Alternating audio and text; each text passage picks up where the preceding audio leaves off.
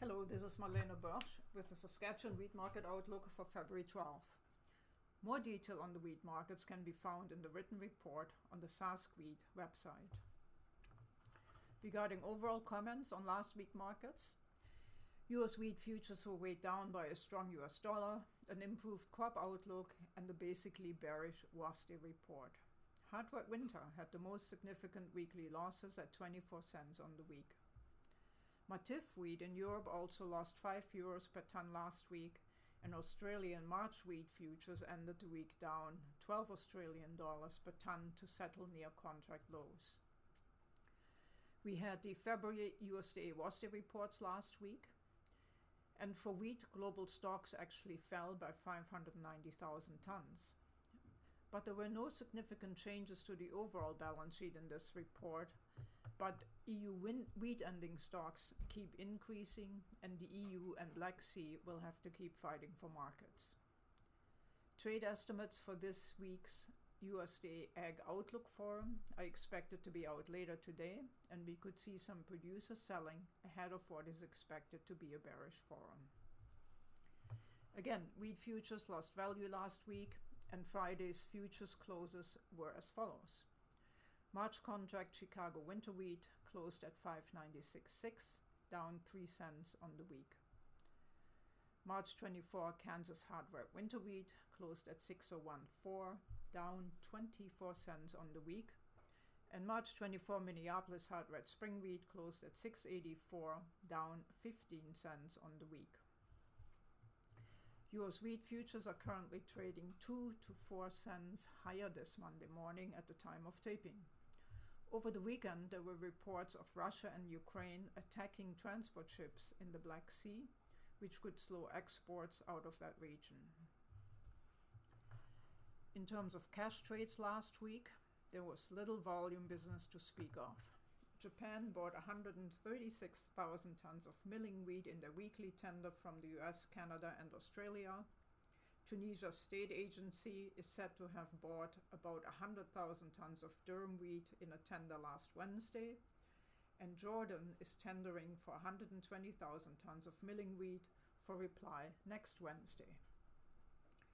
Weekly US export sales were up 17% for old crop, with 378,000 tons sold along with 8,100 tons of new crop wheat. So now here are comments on the major markets by wheat origin. And per usual, we start with Canada. We received both the StatsCan stocks numbers and the December export numbers last week.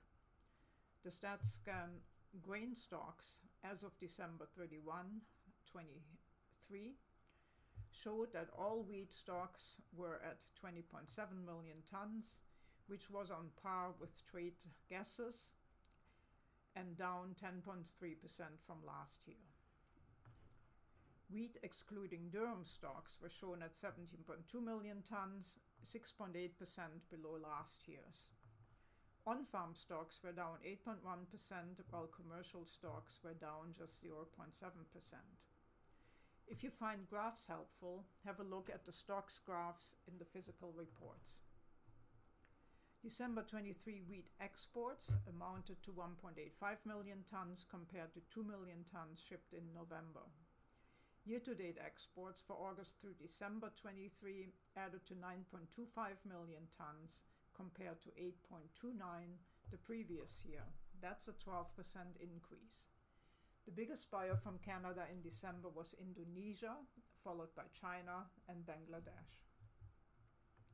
And weekly exports based on the CGC numbers for week 27 were quite good again, advancing year-to-date weekly exports to 10.9 million tons compared to 10.3 last year-to-date.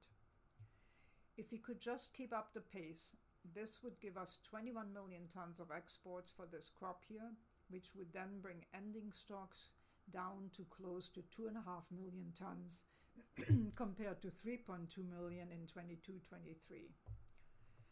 AFC is forecasting a 20 million ton export program for both 23-24 and 24-25, while we think we should be able to get at least 250,000 tons higher.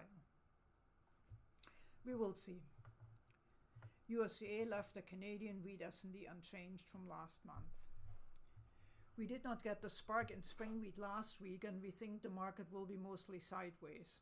But we want to look for opportunities to sell another 20% depending of wheat, depending on what's being offered in your location. With markets technically oversold, we should see some short covering to keep prices at least steady. Moving to durum. We talked about the export situation and competition by Turkey at length last week, so we will not repeat the same discussion. In essence, we think that Canada lost anywhere from 1 to 1.3 million tons of export potential to Turkey this year, and this volume is not likely recoverable for this season. We are, however, watching for potential opportunity for some additional sales to Europe or North Africa, although last week's aggressive Turkish sales might have negated the opportunity for a decent price increase into the European Union. In last week's stocks reports, StatScan showed total durum stocks at 2.96 million tons, which is 27% below last year's. On-farm stocks were down 29%, while commercial stocks were down close to 20%. Almost 80% of all durum stocks remain on-farm. The trade had expected durum stocks at 2.9 million, so there was no major surprise here.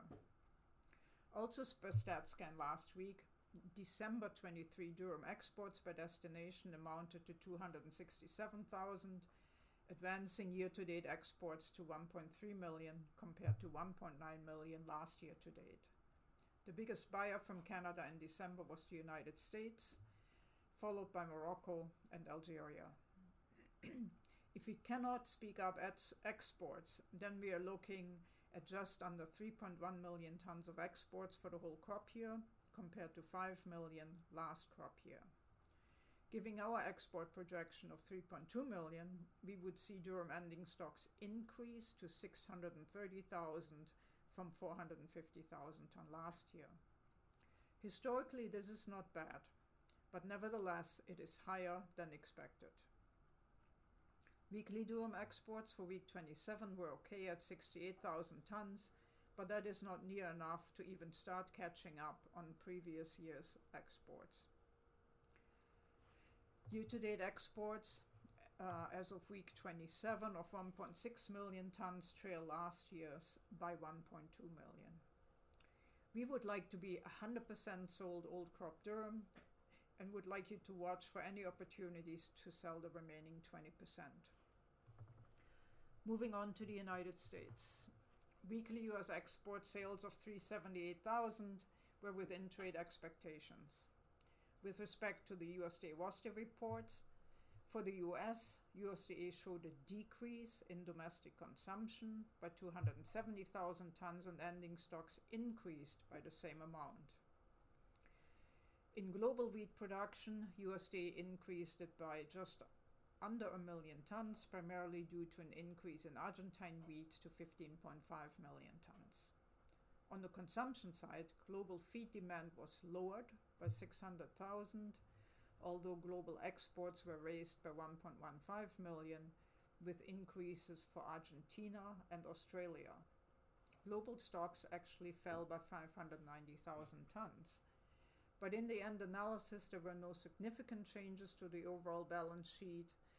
But at the same time, EU wheat ending stocks keep increasing, and the EU and Black Sea will have to keep fighting for markets. Moving to Australia. As mentioned, Australian March wheat futures ended the week down by 12 Australian dollars per tonne to settle near contract lows in a very quiet trade ahead of the Chinese Lunar Year holidays. USDA left the Australian production unchanged, but switched 500,000 tons out of domestic feed and into exports. In Argentina, weather models are calling for Argentina to be hot and dry for the next week. USDA raised Argentine wheat production by 500,000 tons to 15.5 million.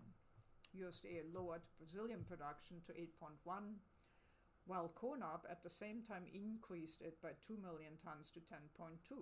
there are perhaps some questions around the validity of the USDA numbers here.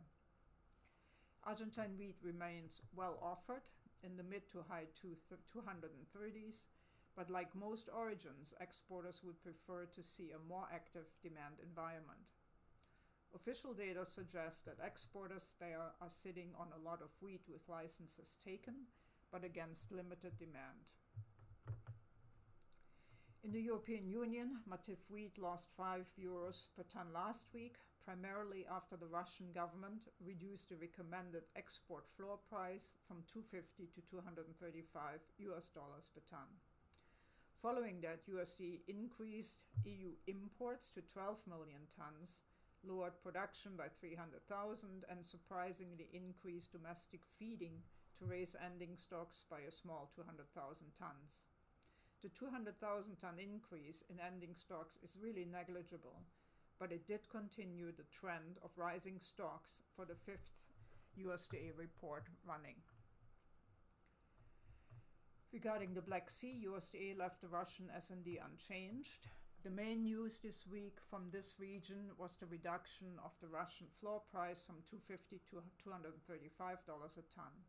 This took Russian FOB prices down to the mid-220s. Reuters issued unconfirmed reports from Russia over the weekend that Ukrainian seaborne drones targeted a civilian vessel. To summarize what we consider most significant during the past week. Well, US wheat futures were weighed down by a strong US dollar, an improved crop outlook, and basically a bearish USDA report. Hard wet winter had the most significant weekly losses at 24 cents on the week. Australian March wheat futures also ended the week down, and so did Matif wheat with a €5 per ton loss. Markets are technically oversold, and we could see some short covering to help keep prices steady. In Canada, the StatsCan December stocks report showed all wheat stocks at 20.7 million tons, which was on par with average trade guesses, and is down 10.3% on last year. Canadian wheat exports to week 27 are 6% ahead of last year's. And Canadian durum exports to week 27 are 42% below last year's, as discussed earlier. The February USDA WASDA report for the US showed a decrease in domestic consumption and an equivalent increase in ending stocks. In global numbers, there were no major changes to the overall balance sheet, but EU wheat ending stocks keep increasing, and the EU and Black Sea are looking for more markets. So how would we summarize the week? The EU and Russia and Ukraine need to see record export demand for February through to June to meet USDA projections, and there seems to be little evidence at the moment that demand will come close to those numbers. At the same time, traders are concerned about the developments in the Middle East and about geopolitical disputes in general. This kind of environment will keep markets steady to lower, but as the cheapest food grain, could support wheat rather than corn. However, the government's action last week to drop the recommended export floor price shows the Russians are ready to continue fighting for markets. We would be fully sold durum and look for opportunities in spring wheat. This is Marlene Borsch with the Saskatchewan Wheat Market Outlook. You can find the complete report online at saskwheat.ca. Have a great week.